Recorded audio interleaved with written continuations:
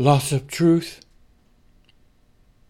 With any culture, an indifference to the loss of truth is a sure and certain sign of portending collapse. When they tell you the water is good, when the water is bad, and that the food is good, when the food is bad,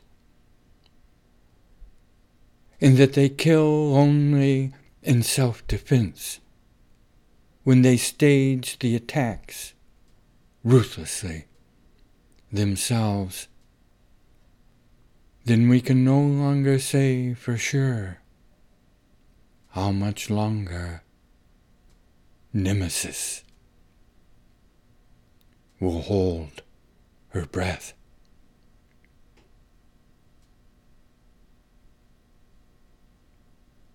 Pure, clear mountain water, touchstone of the sacred,